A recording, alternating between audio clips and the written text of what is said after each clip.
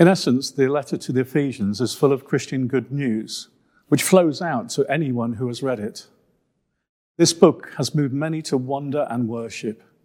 It was John Calvin's favourite letter, and many have come to faith and been stirred to do good works by the words written in these 6 chapters. In the opening verses, we read about the new life that God has given us in Christ. It is divided into 2 halves, the first being praise and the second being prayer. In the praise half, Paul blesses God that he has blessed us in Christ with every spiritual blessing. While in the prayer half, he asks that God will open our eyes to grasp the fullness of this blessing. This morning, we will look at Paul's expression of praise. After Paul's greeting, the next 12 verses comprise of a single sentence. You can imagine Paul dictating this with passion and gusto, never pausing for breath, nor allowing the scribe the luxury of a full stop. He begins by blessing God for blessing us with every conceivable blessing, where he deliberately refers to the Trinity. Look at verse 3, where he says the origin of the blessings is the God and Father of our Lord Jesus Christ. So here we have the Father and the Son. And it's in the heavenly realms that every spiritual blessing can be translated as every blessing of the Holy Spirit. So God has not only blessed us, he chose us and predestined us to be his sons and daughters. He freely gave us his grace, making known to us his will and purpose, which he set forth in Christ, to unite all things. This whole paragraph is full of God the Father, who has set his love and poured his grace upon us, and who is working out his eternal plan. Second, the field with which this divine blessing is given and received is through Jesus Christ. In fact, in the first 14 verses, Jesus or Christ or he, him, or the beloved is mentioned 15 times, whereas the phrase in Christ, in him, occurs 11 times. As for Christians, he uses the term saints and believers who are in Christ Jesus. Formerly, we were in Adam, referring to the old fallen nature, but now we are in Christ, belonging to the new saved humanity. Once we were separated from Christ, and therefore hopeless and godless. But now in Christ, now we have been overwhelmed with blessing.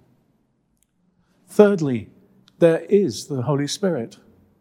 While he is mentioned only in verse 13 and 14, his action is assumed throughout and work carried out later in chapters. So what Paul is stressing here is that the blessing God gives us in Christ is spiritual. Paul uses the term in heavenly places or heavenlies, depicting no geographical location. Only in Ephesians does he use this term and does so 5 times. But what does it mean? Now, the word heaven in Scripture is used in several different senses. Ancient authors used to differentiate between the heaven of nature, the sky, the heaven of grace, eternal life, already received and enjoyed by God's people on earth, and the heaven of glory, you could say our final resting place. But the heavenlies is to be understood differently from all of these. It is neither sky nor grace, nor glory or any other final resting place, but rather where the principalities and powers continue to operate, where Christ reigns supreme and where his people reign with him, blessed with every spiritual blessing in Christ. God has done his bit. We need to do ours. We are to grow in maturity in Christ. We are to seek to become more like Jesus in loving, accepting, forgiving, and chiseling out those rough edges that we possess. So what are these blessings which God has blessed us with in Christ? They relate to the past, where the world was created, the present being what we have now, and the future, or put differently, in the fullness of time. John Stott refers to them as election, adoption, and unification. So this past is about before creation, before time began, when only God himself existed. Here, God formed a purpose in his mind where Christ, his only begotten Son, and us, who he has made us adopted sons and daughters, were put together. It gets a bit complicated here, for God decided to make us, who did not yet exist, his own children through the redeeming work of Christ, which had not yet taken place. But you might say to me, didn't I choose to follow God? And the answer is, yes, you did. However, God first chose you. Others might say, didn't I decide to follow Jesus? And the answer again is yes. But in eternity, God had first decided for you. Now, this doctrine of election was not invented by theologians. No, it's a biblical doctrine. In the Old Testament, God chose Israel out of all the nations of the world to be his special people. Where in the New Testament, he is choosing an international community to be his saints, his holy or special people.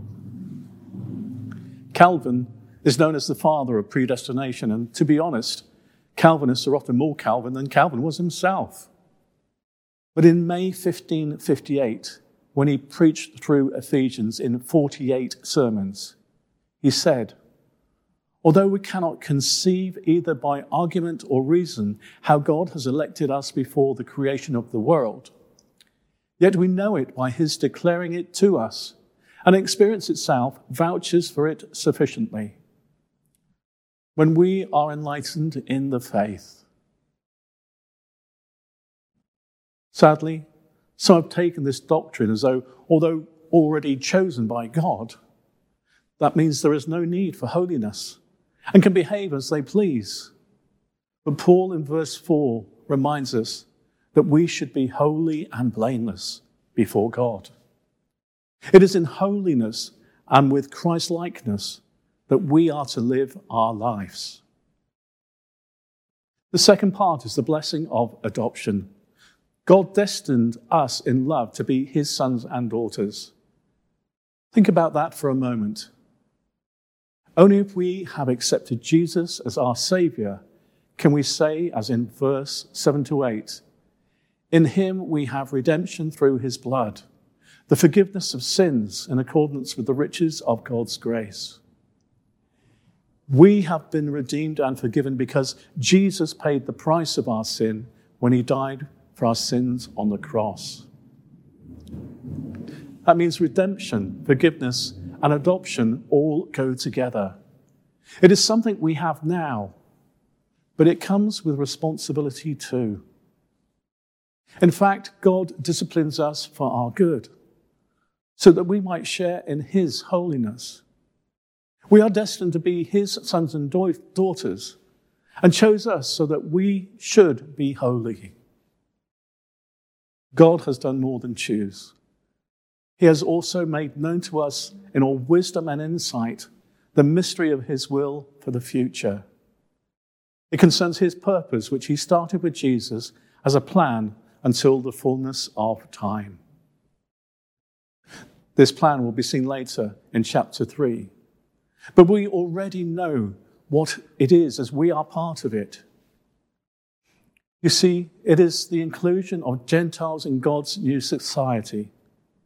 We are now on equal terms with the Jews. God's plan for the fullness of time is when time merges into eternity again, when things in heaven, things on earth are united.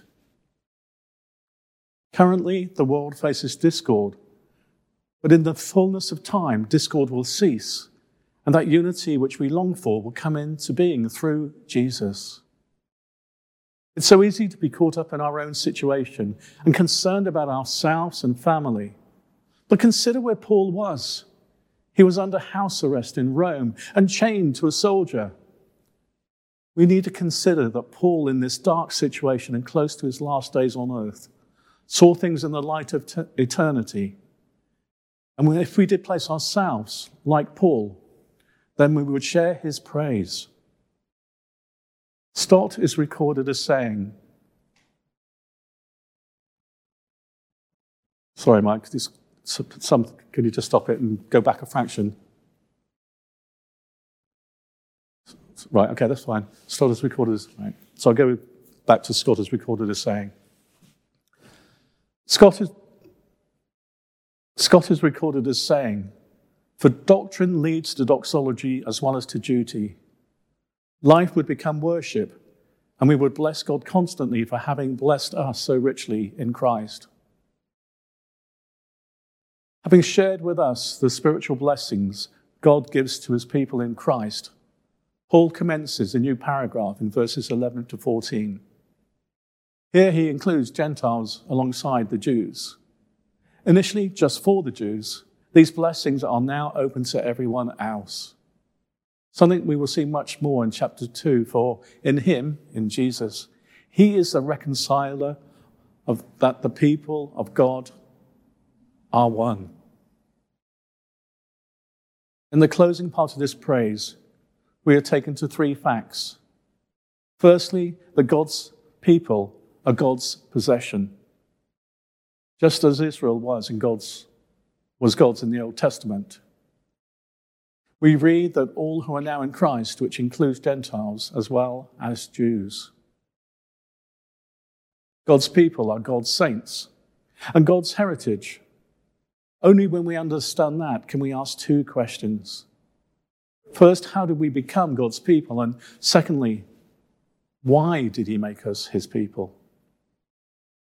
Paul answers the first question by reference to God's will, and the second by reference to his glory. It is something he says 3 times. You see, God's people depend on God's will. But how do we become God's people or possession? Paul emphatically says, it is by the will of God. He destined us to be sons and daughters according to the will of God. He has made known to us the mystery of his will according to his purpose. And we have become God's heritage according to the purpose of him who accomplished all things according to the counsel of his will. In fact, the whole passage is full of references to God's will, good pleasure, or purpose. The assurance that God is still active in the lives of his people is seen through the Holy Spirit, where in verses 13 to 14 is given in 3 names: a promise, a seal, and a guarantee.